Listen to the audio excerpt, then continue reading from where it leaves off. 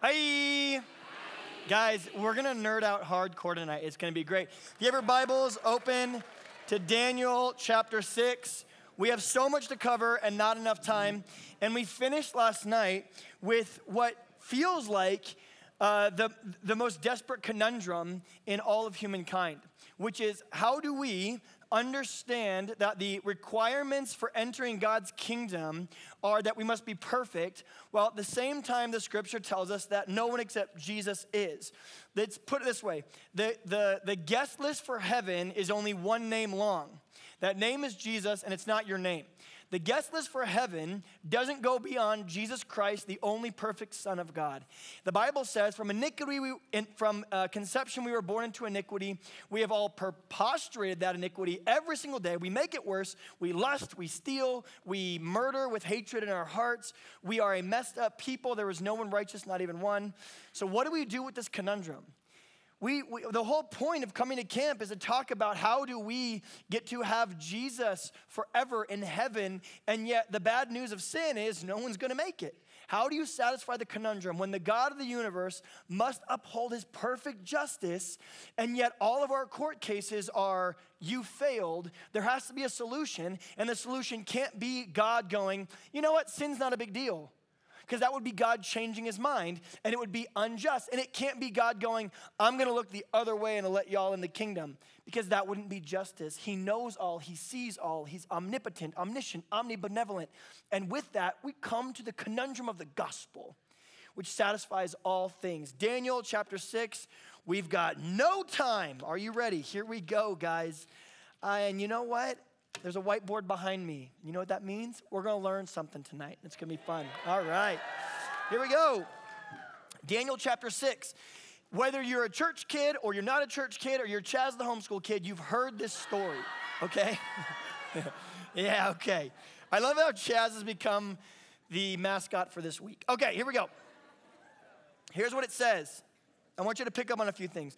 This story is affectionately called Daniel in the Lion's Den because, well, Daniel goes into a lion's den. So it's appropriately named. Now, so there's a new king in charge, and the king, just like the old king, really loves the idea of everyone worshiping and following him. So this group of people realizes that Daniel, because of what he did for Nebuchadnezzar, is kind of outranking them. So they go, we got to get rid of this dude. How are we going to do it? So right here we see, if you want to start making notes in the Bible, you can do this. Remember, what is the book of Daniel about? Jesus, good. But what is the book of Genesis about? Jesus. Exodus, Jesus. Leviticus, Jesus. Numbers, Jesus. Deuteronomy, Jesus. First Hesitations, Jesus. Not a book of the Bible. Blasphemy. Everyone who said that, you're gone. Okay. So, it's all about him. Now, so if you want to start taking notes, this is the story of Daniel. I got a news flash for you. The story of Daniel isn't about Daniel. The story of Daniel is about Jesus. Good. So, first of all, we see that we get this guy named Daniel. He's one of a part of three people in an administration, okay? So he's one of three. Write that down. Now, there's a conspiracy to kill him. Write that down. We get a conspiracy to kill him. He, however, though, here's what it says in verse 4. At this, the administrators and the satraps tried to find grounds for charges against Daniel, but they could find no corruption in him. Finally, in verse 5, these men said, we will never find any basis for charges against this man. So, he's one of three. There's a conspiracy for his murder. He's found innocent. They find no basis for charges against him. So the king issues a decree and says, no one can pray unless they're praying to me. Daniel goes away and prays 3 times. Write it down. He goes and prays 3 times. This is in verse 10. Goes up and he faces Jerusalem 3 times a day. He got down on his knee and prayed, giving thanks to God just as he had done before. Verse 13. Then they said to the king, Daniel, who is one of the exiles from Judah. He's from the tribe of Judah. Write that down. We get a man from the tribe of Judah, and he is found guilty now of blasphemy. He's found guilty of the crime of treason. We told you to worship our king, and you seem to worship a different king. So they say the punishment for that is to get thrown into the lion's den. So what happens? The king gives the order against his will. For whatever reason, this king, this governor, this prefect, this ruler said, I don't want to kill this guy. So we find a governor who says, I don't want anything to do with him. Then, verse 17, a large stone was brought and placed over the mouth of the den or the mouth of the cave. So now we get a big stone rolling over the cave. And the king seals it with his own signet ring. And a governor's seal is placed on the tomb, on the stone, on the cave, so that Daniel's situation might not be changed. Then the king returned to his palace. There's weeping, there's gnashing of teeth. What the heck are we going to do? At verse 19, early in the morning, write that down. Early in the morning, the king gets up and hurries to the lion's den. When he came near the den, he called to Daniel in an anguished voice, Daniel, servant of the living God, has your God, whom you serve continually, been able to rescue you from the lions? Daniel answered, my God sent his angel, and he shut the mouths of the lions. They have not hurt me, because I was found innocent in his sight. He was found innocent. Nor have I ever done any wrong before you, your majesty. Death found him innocent. The king was overjoyed and gave orders to lift Daniel out of the den. And when Daniel was lifted from the den, no wound was found on him because he had trusted in God.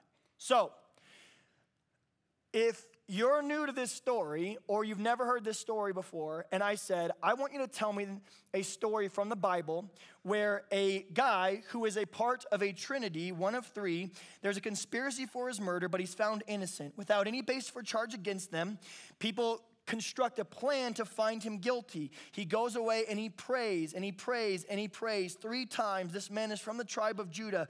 He is then placed in a cave with a stone rolled in front of it, and the governor seals it until the next morning. Early in the morning, people go and find that he is not dead, but he is alive. What's this story about?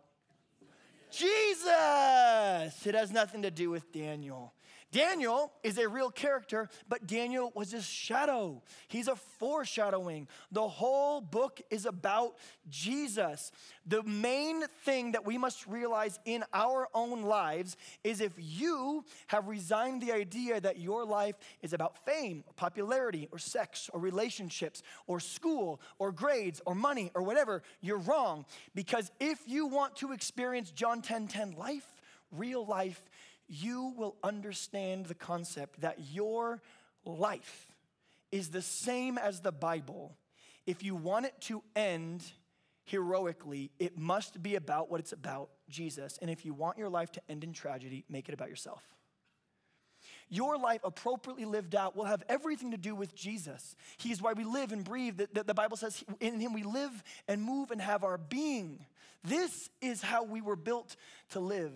We are Christ's ambassadors, 2 Corinthians 5 tells us, created in Christ Jesus to do good works. Isaiah chapter 43 says, we are created for God's glory. Your whole life, lived appropriately, is all about Jesus. Now we're going to get real nerdy. Are you ready? Yeah. Where'd my pen go? Here it is.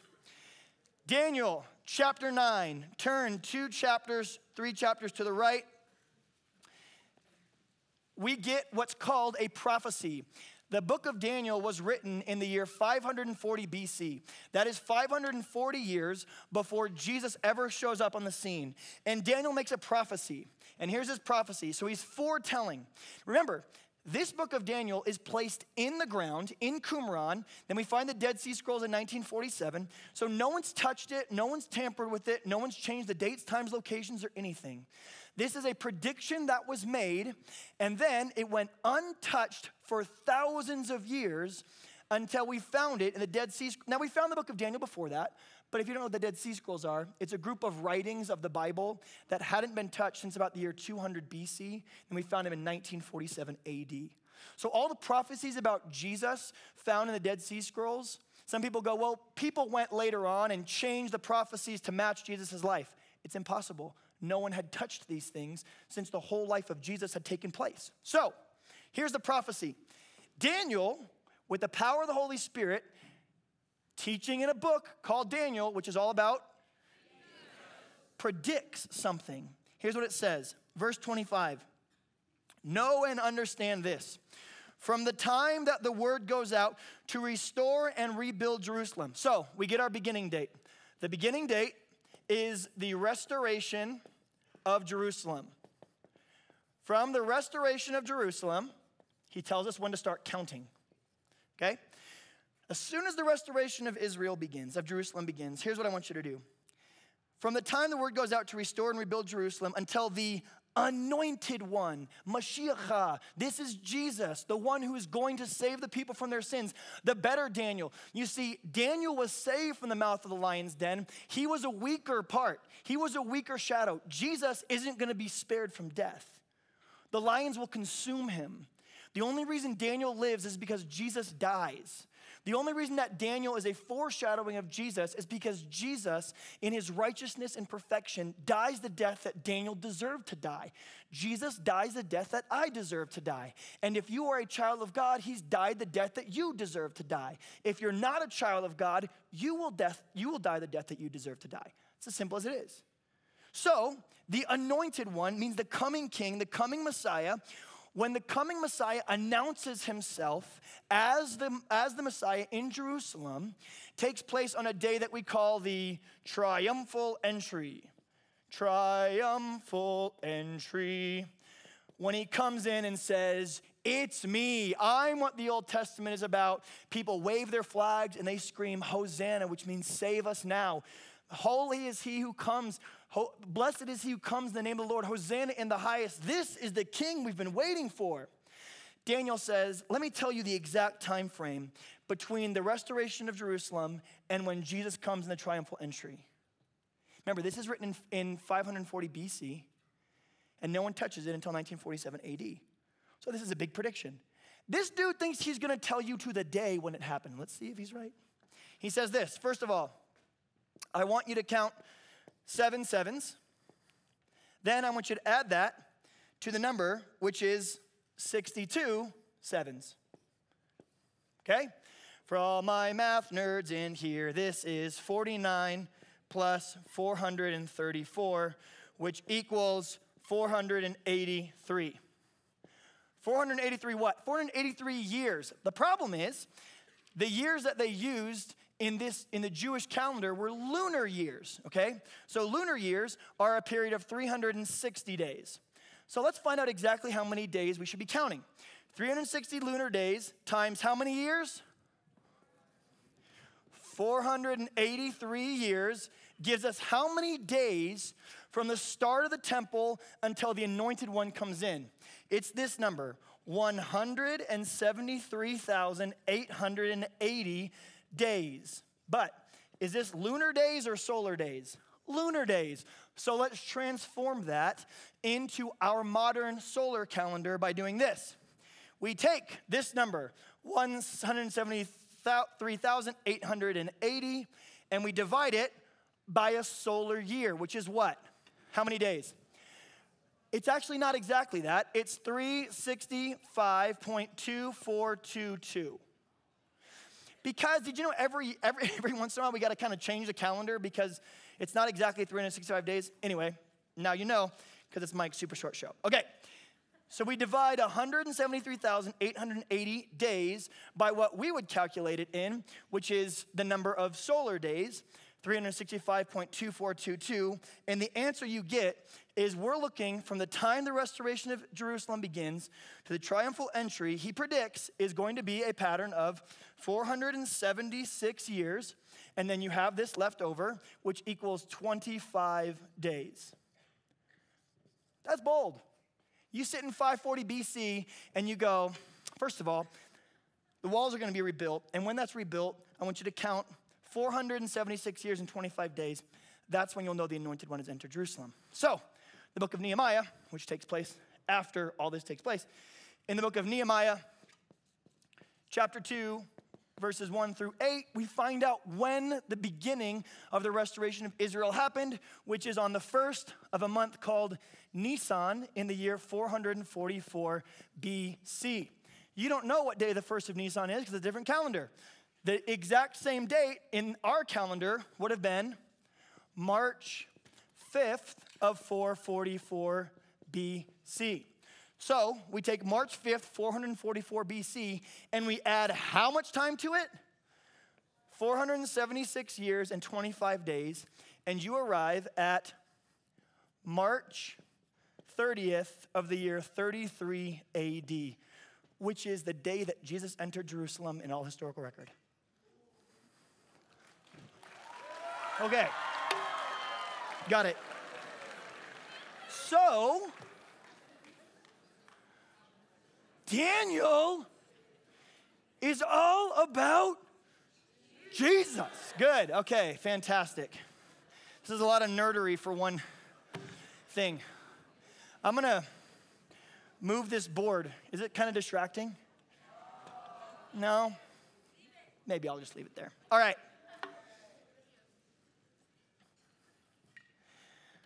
Why do we believe the Bible? Because it does stuff like this. It's not the same as other belief systems. It is not some fairy tale or fable. He predicts this, it comes to pass. There's over 1,960 prophecies in the Old Testament about Christ, all of which are fulfilled. Over and over again, the Bible finds itself to be reliable. It's a reliable collection of historical documents written by eyewitnesses during the lifetime of other eyewitnesses that report supernatural events and fulfillment of specific prophecy and whose authors claim to be divine rather than human in origin. It's a trustworthy book. And here's what the book says about you. The same book that's able to predict all these things ahead of time with so much accuracy and so much precision that modern mathematicians don't know what to do with it. To accomplish 1,960 prophecies hundreds of years ahead of time to be filled by one man by mere chance is the odds of 1 in 10 to the 2,000th power. There are 1 in 10 to the 80th power atoms in the entire known universe. Which means if you wanted to begin to understand how unlikely it is that the Bible foretells events, those prophecies and predictions are then buried in the ground and they all come to pass exactly how they said without anyone tampering with them, there isn't even a number big enough for you to begin to comprehend how unlikely and infinitesimal the idea and the probability of that is. I'm telling you this to let you know that that you do not have to check your brain at the door to follow Jesus. This is what I thought. If you want to have a real faith, I thought you had to be brainless. And yet what it really was in my case was ignorance. And that's the thing that I've talked to you about this whole week. I don't care if you walk out of here and you say, I now understand the gospel. And knowing all those things, I'm not ready to accept it. I don't want anything to do with Jesus. I want you to know him. But what I want more than anything else is for you to get an accurate understanding of what the gospel is, to know the real Jesus. At least reject God himself, not some fake Build-A-Bear God that you've created in your mind. Not some culturally acceptable, modern day, postmodern, politically correct Jesus that you think is disinteresting because he's just going to let everybody in. That's not what the text says.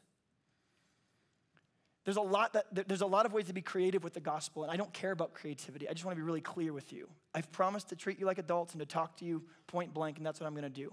How I'm going to do that is I want to tell you how you could possibly be saved if all of the system is stacked against you.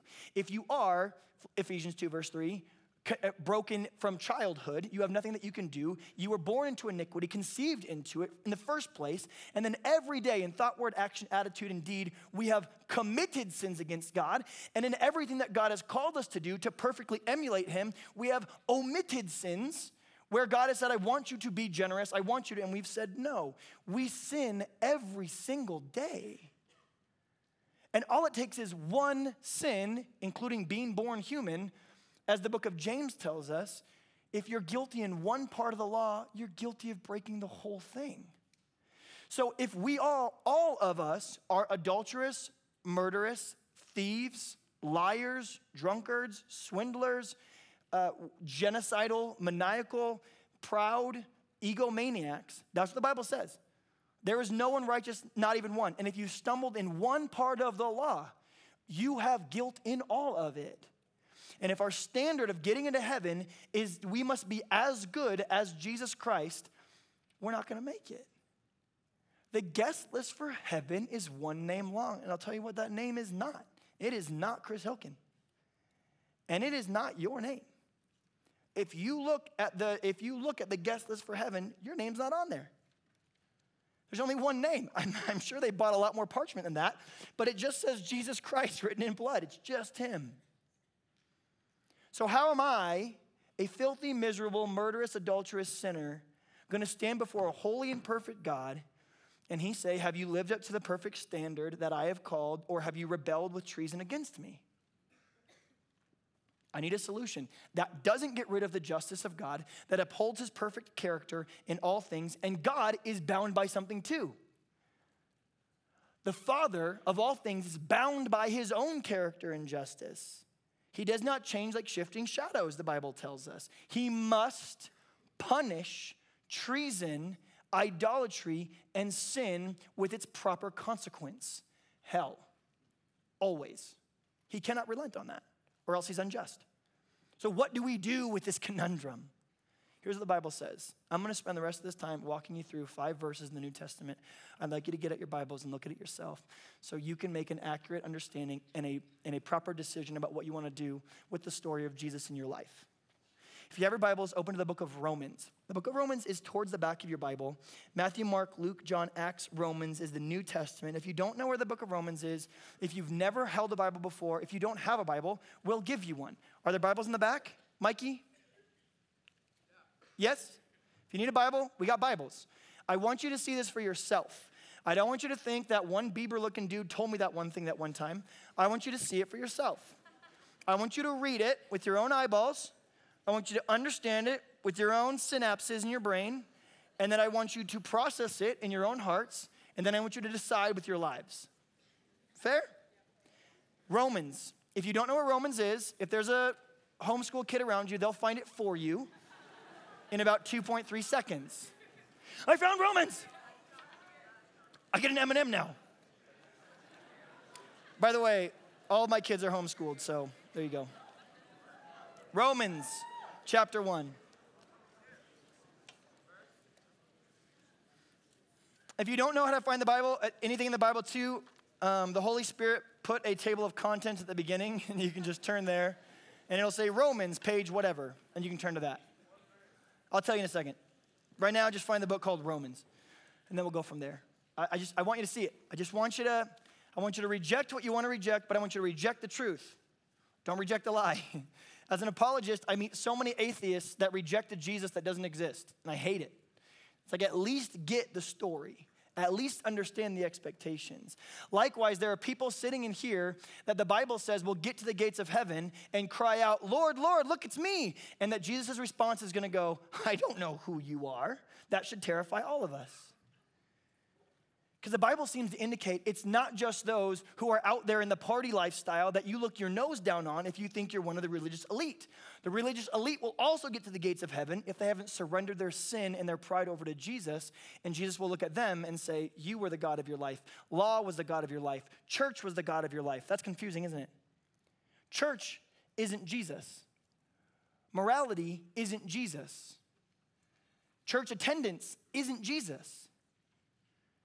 My one defense, my righteousness, is not you being a good person, it's Jesus. Here's what the Bible says. I'm going to go through it verse by verse, and we're going to arrive at a conclusion, then I'm going to ask you to respond. Here's what it says. Chapter 1, beginning at verse 18, says this. The wrath of God, okay? The wrath of God is God's holy anger against treason. It's his holy anger that in his perfect justice must purify and expunge all treason. That's what a good judge would do. If you have a judge in your district, city, state, whatever it is, and they see injustice and do nothing about it, that's a big deal. Now, when people in your city and state and county commit injustices, they do it against other broken, miserable sinners. This is different. When you sin against Jesus, you're not sinning against another poor, broken, miserable sinner. You're sinning against the King of the universe. You and I recognize something, that the greater the authority, the greater the punishment for sin against them. If my son Brady punches my daughter Harper, I'm mad. He might get disciplined. He might get a timeout. He might experience some form of pain, whatever it might be. He's going to get punished. That's going to happen. You can't hit Harper. My son must realize from a young age, rebellion equals pain. That is what's going to happen when he shows up late to his job. That's what's going to happen if he would ever to cheat on his spouse. If you rebel against God's patterns, you will experience pain. My job as a parent is to begin that process young. You rebel against dad, it's gonna hurt. You rebel against dad, it's gonna hurt. If that kid grows up and keeps hitting women, at least he gets a little punishment now rather than what happens if he grows up and hits women. You're going to the clink, my friend, right? You're gone. So I gotta teach that from a young age. Now, if he hits his sister, he's gonna get punished appropriately. He's not going to prison, he's not getting the electric chair. Now, imagine my son Brady grows up, and now, instead of hitting Harper, he goes and he hits his teacher. Huh? Oh, you felt that, didn't you? Why is that different? Harper's a woman. Let's say that the teacher is a woman. What difference does it make? Oh, authority changes. Eldership changes. And even the idea of Harper probably deserved it. That teacher probably did not, right? Now, imagine it's not a teacher, it's a police officer. Oh, no. No. It wasn't a police officer. It was the president of the United States. It's like, it becomes, you see how it happens? The greater the authority and the greater the power, the greater the consequence. Now, imagine that same offense multiplied 1 billion-fold against the perfect, omnipotent creator of all things. That is treason on a cosmic scale, and it must be punished accordingly. And the Bible says that the wrath of God is being revealed from heaven against all godlessness and wickedness of people, and they suppress the truth of God by their wickedness. You hear what it's saying? It's saying that everyone by nature knows the truth of God, but they suppress it because their foolish hearts are darkened. Here's what it says, verse 19. Since what may be known about God is plain to them, because God has made it plain to them. For since the creation of the world, God's invisible qualities, namely his eternal power and divine nature, have been clearly seen, being understood from what has been made, so that people are without excuse. What does this tell us? This tells us that one day, if you get to heaven and you say, well, if you're there, why didn't you demonstrate? Why didn't you show yourself to us? God's response is going to be, I wrote it in the text. If you ask God, why do you keep yourself hidden? God's response would be to you, I didn't. I've written my majesty, the finitude by which I do things, the detail that I take on things is shown in the subatomic particles, in the way that the nuclear membrane is made up, in the way that the flagella moves across the cell, the DNA is able to replicate more versions of you. You think that was an accident? No, it's not my fault that you have taken the intricacies of the human cell and resigned it to a cosmic accident. That's not on me, friend. I wrote my obviousness from the cells to the lake to the mountains that overlook the very place you first heard this message. Did you not walk out on the lawn and look out at the majesty and not think to yourself, what made this? No, you thought, who made this? This is what happens when we see design. When you see design anywhere in all of the world, you think someone did it. But now you see design in your cell, in your thoughts, in the world, in nature, in patterns, in the interstellar systems, and you think, well, that's all a big accident. Like, we're walking in the woods the other day, and my 5-year-old Brady, someone has carved in the side of a tree, C+R with a heart around it. Do you want to know what my 5-year-old said? Dad, who wrote that? You see how simple it is? C+R with a heart around it. None of us in here are dumb enough to walk up to that tree and go, interesting. What do you think? Right? If someone in your group was like, it was a beaver. The beaver climbs it, right? And if someone else was like, no, windstorm, rock chiseling out. That simple, C+R with a heart around it, every single one of us and anyone who's ever lived will look at a pattern that simple and go, someone was here. If you went to an unknown region that had never been inhabited, no one had ever stepped foot there, and you saw the message C+R with the heart around it, what would you conclude? Someone's been here. Whoever thought this was not charted is wrong. Someone's been here before. That level of intricacy. And now, right now, for the number of things to work in your brain, from your neurons to your synapses to your frontal cortex to be perceiving the way that I am right now, your rods, your cones, the millions of different systems right now that are now at work. Right now, there are more electrical systems in your brain at work looking at me and hearing language and processing it than there is in the whole county of Los Angeles. You have more neurological connections in your brain than electrical connections in the county of Los Angeles to see me. And then your brain flips it upside down so you can make sense of it. And as I'm talking about this and moving my hands around, which you can see, I've been talking the whole time. But what I'm saying is nothing but noises that you call words. And those words have come to have meaning in your life. And I can talk about this fast, you can still understand what I'm saying because your brain is doing all these things without you ever thinking about it. Meanwhile, your heart's still beating. And the neurons and the atoms in your brain are all completely redoing themselves at a rate that is so fantastically infinitesimal and changing so that you can continue to exist. You don't even tell yourself to breathe. You're doing it on autopilot, except right now you started thinking about your breathing. Now it's all freaked out. And the DNA inside of your body, there's a man named Francis Collins who was not a believer, who was in charge of mapping out the human genome. When he finishes mapping out the human genome, the president of the United States gives him a medal in science. He wins the Nobel Prize in science. Then he writes a book called The Language of God. He contributes everything he knows about the genome to be the actual written language of the God of the universe. He publishes that book, and he, the actual founder and finisher of the Human Genome Project, says, you can't look at the A's, T's, G's, C's in the DNA sequencing and think there isn't a God. I just don't know how you can say it. So, Paul begins by saying, let's get one thing clear. It is not the obvious thing of secular culture says, well, it's obvious there is no God and you must prove it to me.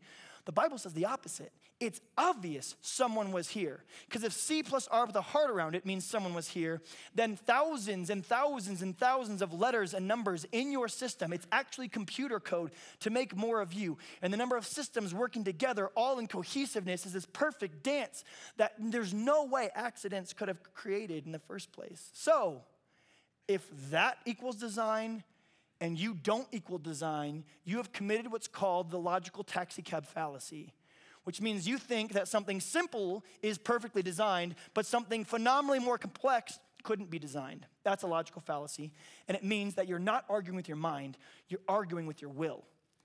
That you don't want to think there's a God. That's why you think that people are an accident, because you don't want to know the truth that there's a God. Because if there's a God, there's accountability. If there's God, there's an afterlife. If there's God, you're more than just skin and bones. You are soul. So the Bible says we have suppressed the truth of God with our wickedness. That's the first part of the gospel. Bummer. It's going to get worse. Turn 2 pages to Romans chapter 3. It should be a big number 3. And then a small number 10. Here's what it says. As it is written, there is no one righteous, not even one. On that same chapter 3, go down to verse 23, and it says this. For all have sinned and fallen short of the glory of God. This word all is not a mistake. It wasn't some translation error. The word all means all people, all time, all scenarios. Everyone who stacks up against Jesus falls short. All have sinned and fallen short of the glory of God. We were all made for God's glory, Isaiah 43 says. We've all fallen short of that glory, Romans tells us. Well, who cares? I fell short. At least I tried. Does it really make that big of a difference? Here's what Romans 6:23 says. It says, the way that you act. So look at big number 6, small number 23. The Bible says there is a God. He has a perfect standard. You've all fallen short of it. So what? Well, here's what 6:23 says. It says just like if you work a job, if you work at a restaurant, if you work at a fast food joint, if you work as a barista, whatever it is, when you act and when you work and when you continue to perpetuate that, you earn a wage.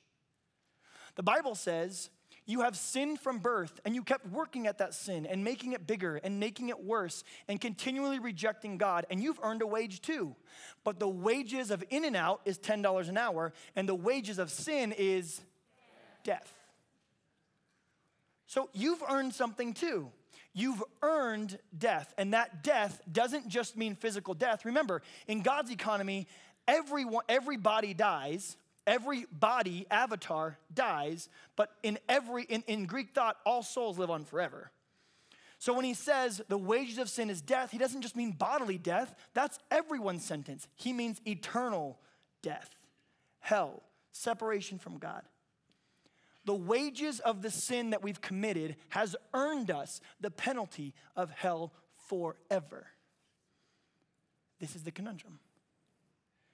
And in your court case, you stand accused, and the evidence stacks up against you. And as you sit there, the perfect God of the universe says, I created you perfectly in my image, and you've rebelled against me. Do you have anything to say for yourself? And if you say, not guilty, I tried.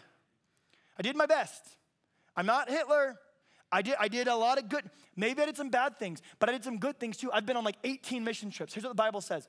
If you aren't in Christ, every good thing that you've done is a pile of dirty, filthy, used rags in front of a perfect and holy God. And the idea of dirty, used rags in the text has to do, think about medical rags that have already been used in a medical procedure. You take a whole bunch of used, old, worn out, disgusting, festering medical rags, and you go, well, maybe I was sinful, but look at all the good things I did. Is that getting me anywhere? And God goes, that's called pride. You thought you could earn your way to heaven. Ephesians 2:8-9. It is by grace you have been saved through faith, not of yourselves, not by works. So when you try to earn a free gift, you're not just more sinful, you're stupid. Who tries to earn a free gift? That doesn't make any sense. You want a free car. Oh, that's awesome. When do I start?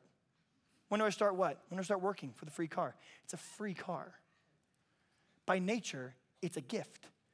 So when we go, oh, I get that it's a free gift, but I'm going to work for it. That is called pride.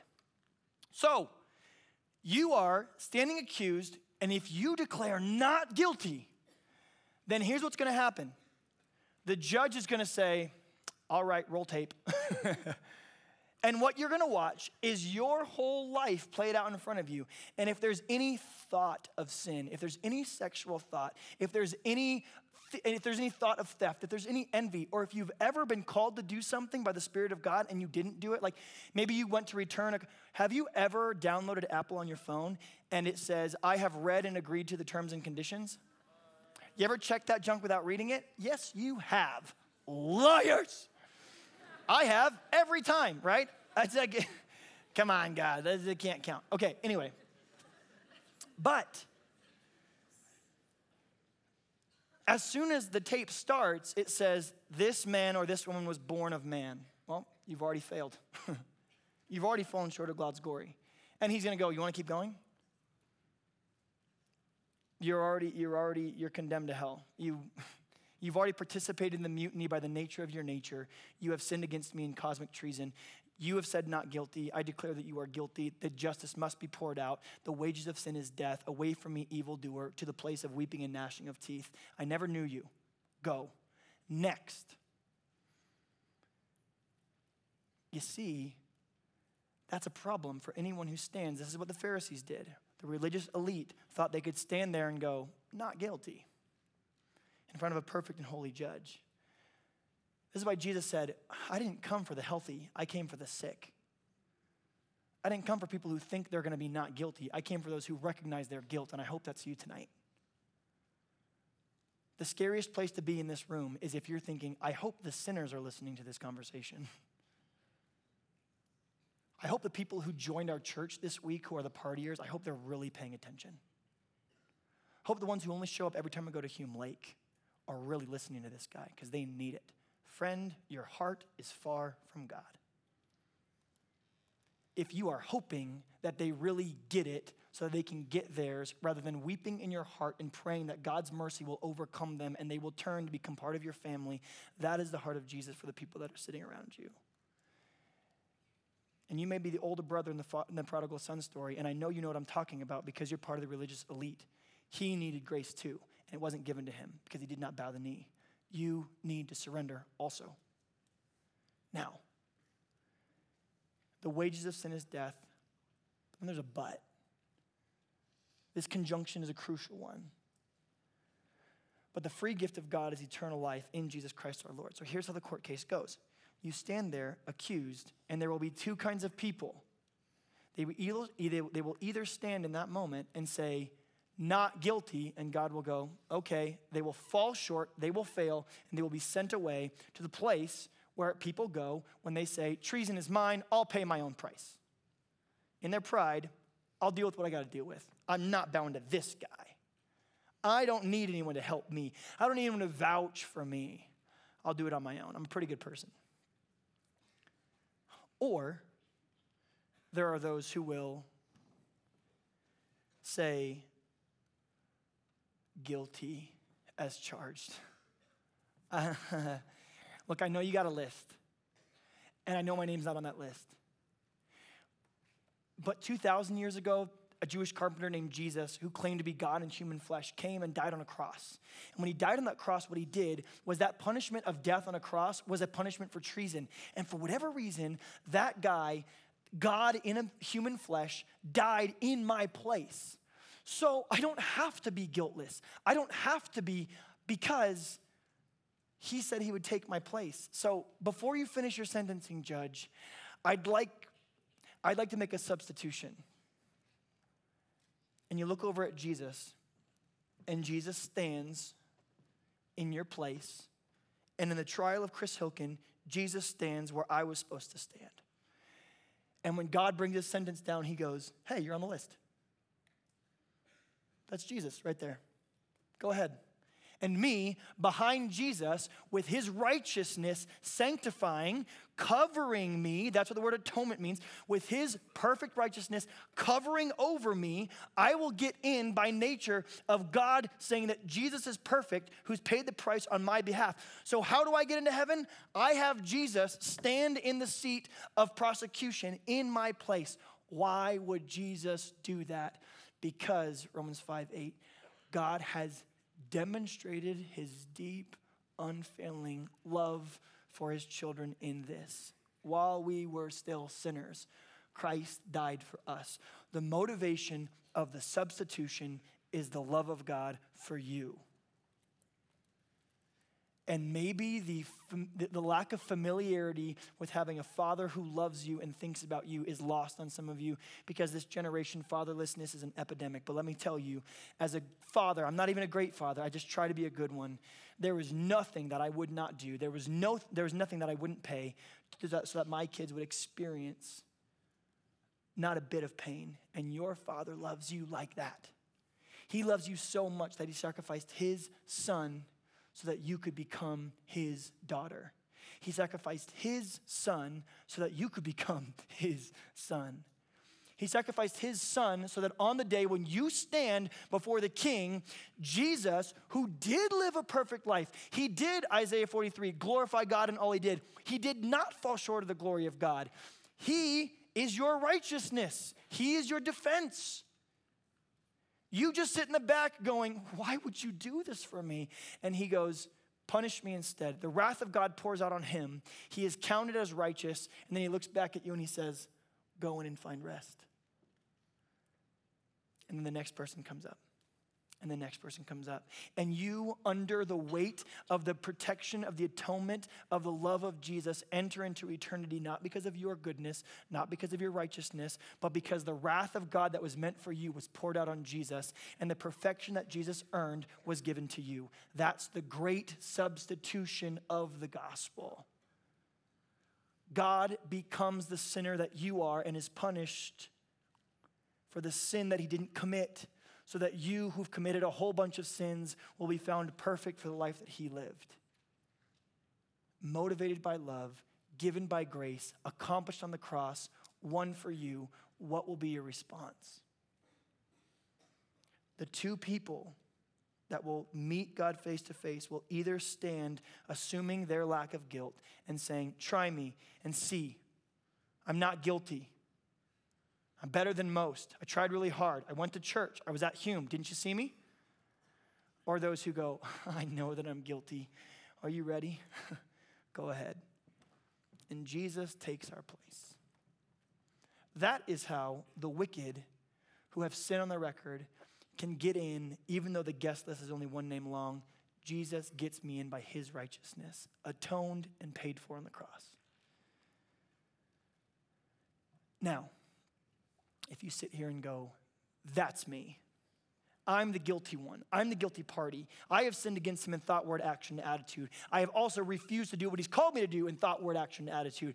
I am guilty, covered in sin. I will not stand trial and be found guiltless. What must I do? Romans 10 says this. This is your response. If you confess with your mouth Jesus is Lord and believe in your heart that God raised him from the dead on your behalf, you will be saved. It is simultaneously the simplest and most complicated decision of your life. It is simple because grace could not be as simple as this. You say, Jesus, I believe. If you want to follow Jesus tonight for the first time, your confession is twofold. Jesus, 2,000 years ago when you died on that cross, I'm going to trust that you paid the price for the sin that I owe the God of the universe. I trust that you paid the price for my treason, and I don't know why you did. And secondly, because of what you've done, you are the Lord. That word in the Greek is kurios. It means God. You are the king of my life, and I will follow you. And I'm not going to do it perfectly. I might not even do it super well. But from here on out, my life is yours. You will be saved. That's the gospel. There is a God. You fell short. God demonstrates his love for you in this. While you were still a sinner, Christ died for you. He's now willing to stand in your place on that last day, but you must surrender your life and invite him to be your righteousness when that day comes in order for anything to happen. It can't just be some mental assent. Oh, cool, I understand the gospel. There must be submission of the will and a mortification of the flesh, a death to the old self. That is the gospel. That is why I can sit here and tell you that I still sin every day, but I have confidence beyond any reasonable doubt that when I see God face to face, I will go, bro, guilty every day, guilty as charged. I tried to live for you, but I really felt what Paul said in Romans chapter 7. The good that I knew I was supposed to do, I kept not doing, but I wanted to. And then the stuff that I was supposed to do, I kept not doing. I felt to myself, who can rescue me from this body of death? And then I remembered, you can. So while I'm guilty, I don't have to stand this trial because this guy loves me enough to stand in my place. Jesus, you're up. Perfect. You're on the list. You're going in. Jesus goes, go in. And I'm going to enter the kingdom of heaven, not by the faith of me being good enough, but the faith that Jesus was sufficient. He was my propitiation. He was a sacrifice on my behalf, and his blood paid the price for my sins. He was a man. He was ugly, despised by people who would hide their face. He was smitten, stricken, and afflicted, and we did not behold any esteem in him, but by his wounds we have been healed. That's the gospel, and I want you to respond to it tonight. And I'm asking you to do that. I'm not going to get some emotional thing. No one's going to play music behind me. I'm not going to tell some really sad story to try to get you all hopped up and motivated. I just want you to get it here. John 17, Jesus prays, I want them to know God and the one who he has sent. I'm not going to manipulate you emotionally. This is the gospel of Jesus. There is a God. You've sinned against him. The punishment for treason is death. Jesus is willing to stand in your place. You must surrender your life and confess that he is Lord of your life and that he died on the cross for your sins. And his resurrection proved one thing, that he is legit. He can make dead things live again. He did it for himself, and he'll do it for you. I'm going to pray for us. At the end of that prayer, if you want to respond to the gospel in this same way, I'm going to ask you to stand up at the end of this prayer. Your standing up is going to be part of your public declaration that Romans 10 talks about. Jesus is now Lord of my life, and I believe that he died on the cross for my sins. Listen, if that freaks you out and you go, no, I'm not standing. If you can't stand in a room of mostly Christians at a Christian camp in front of a Christian pastor with Christian youth pastors around you and Christian leaders, friend, you're not going to stand in Babylon, so don't worry about it. But if you genuinely hate your sin and you're ready to follow Jesus, then I'm going to ask you in boldness in front of these people to stand up at the end of this prayer. Would you pray with me?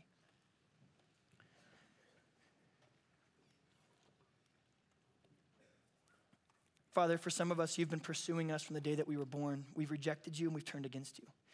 We've sought our own way. We've sought our own desires. We have maybe not carved a large statue to Nebuchadnezzar, but we have chased gods of our own heart, of our own design.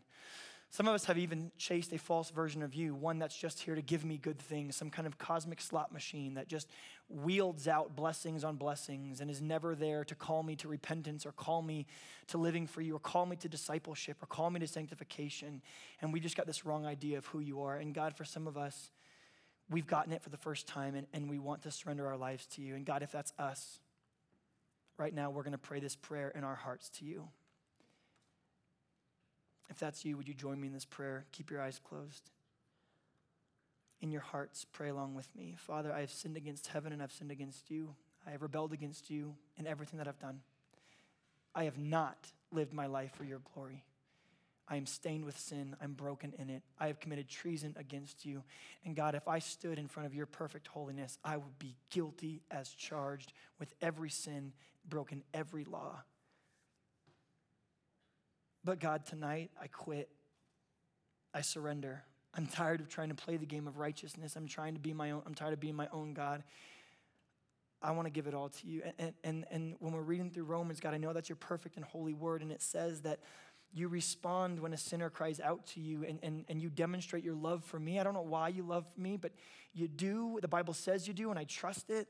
And you've demonstrated your love for me in the fact that you died on a cross in my place and absorbed the wrath that I deserved so that I can be found guiltless on that day. And you're going to take my wrath and then you're going to give me your perfection so I can enter the kingdom of heaven. Why? I don't even know that kind of love, but I receive it tonight. I believe that when you died on that cross, you took my sin away. I believe when you rose again from the dead, that your resurrection proved that you have the power to make dead things live again. And God, that's where I'm headed in my life. Whether it be today, tomorrow, 80 years from now, I will one day be nothing but a dead thing. And I know that you have the power to make that live again, and I trust in you.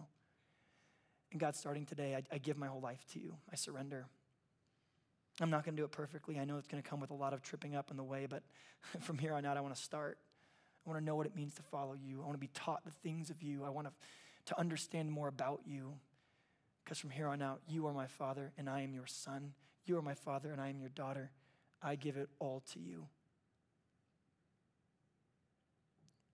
Receive the sacrifice of our lives laid out, and we receive the promise of your eternal life in that moment.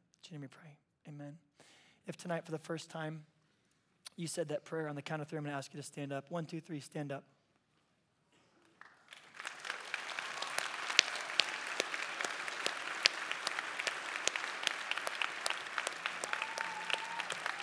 Stay standing for a second. Stay standing for a second.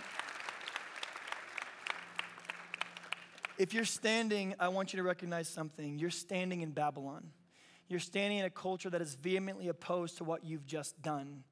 Your Father in heaven, who you now, Romans 18 says, for the first time may now appropriately call Father. Before today, you were not son, you were not daughter. But in him, in your submission, you may now cry out to him as Abba, Father. He is now your Father. You are now son. You are now daughter. Here's what we're going to do. We're going to have you guys go ahead and take a seat. We're going to wrap up in the same way that is the only way appropriate. It's to give God all the glory for when he, Ezekiel 36, changes hearts of stone to hearts of flesh. So we're going to all stand up. And as a family united together, we're going to sing about the grace and the mercy of our God.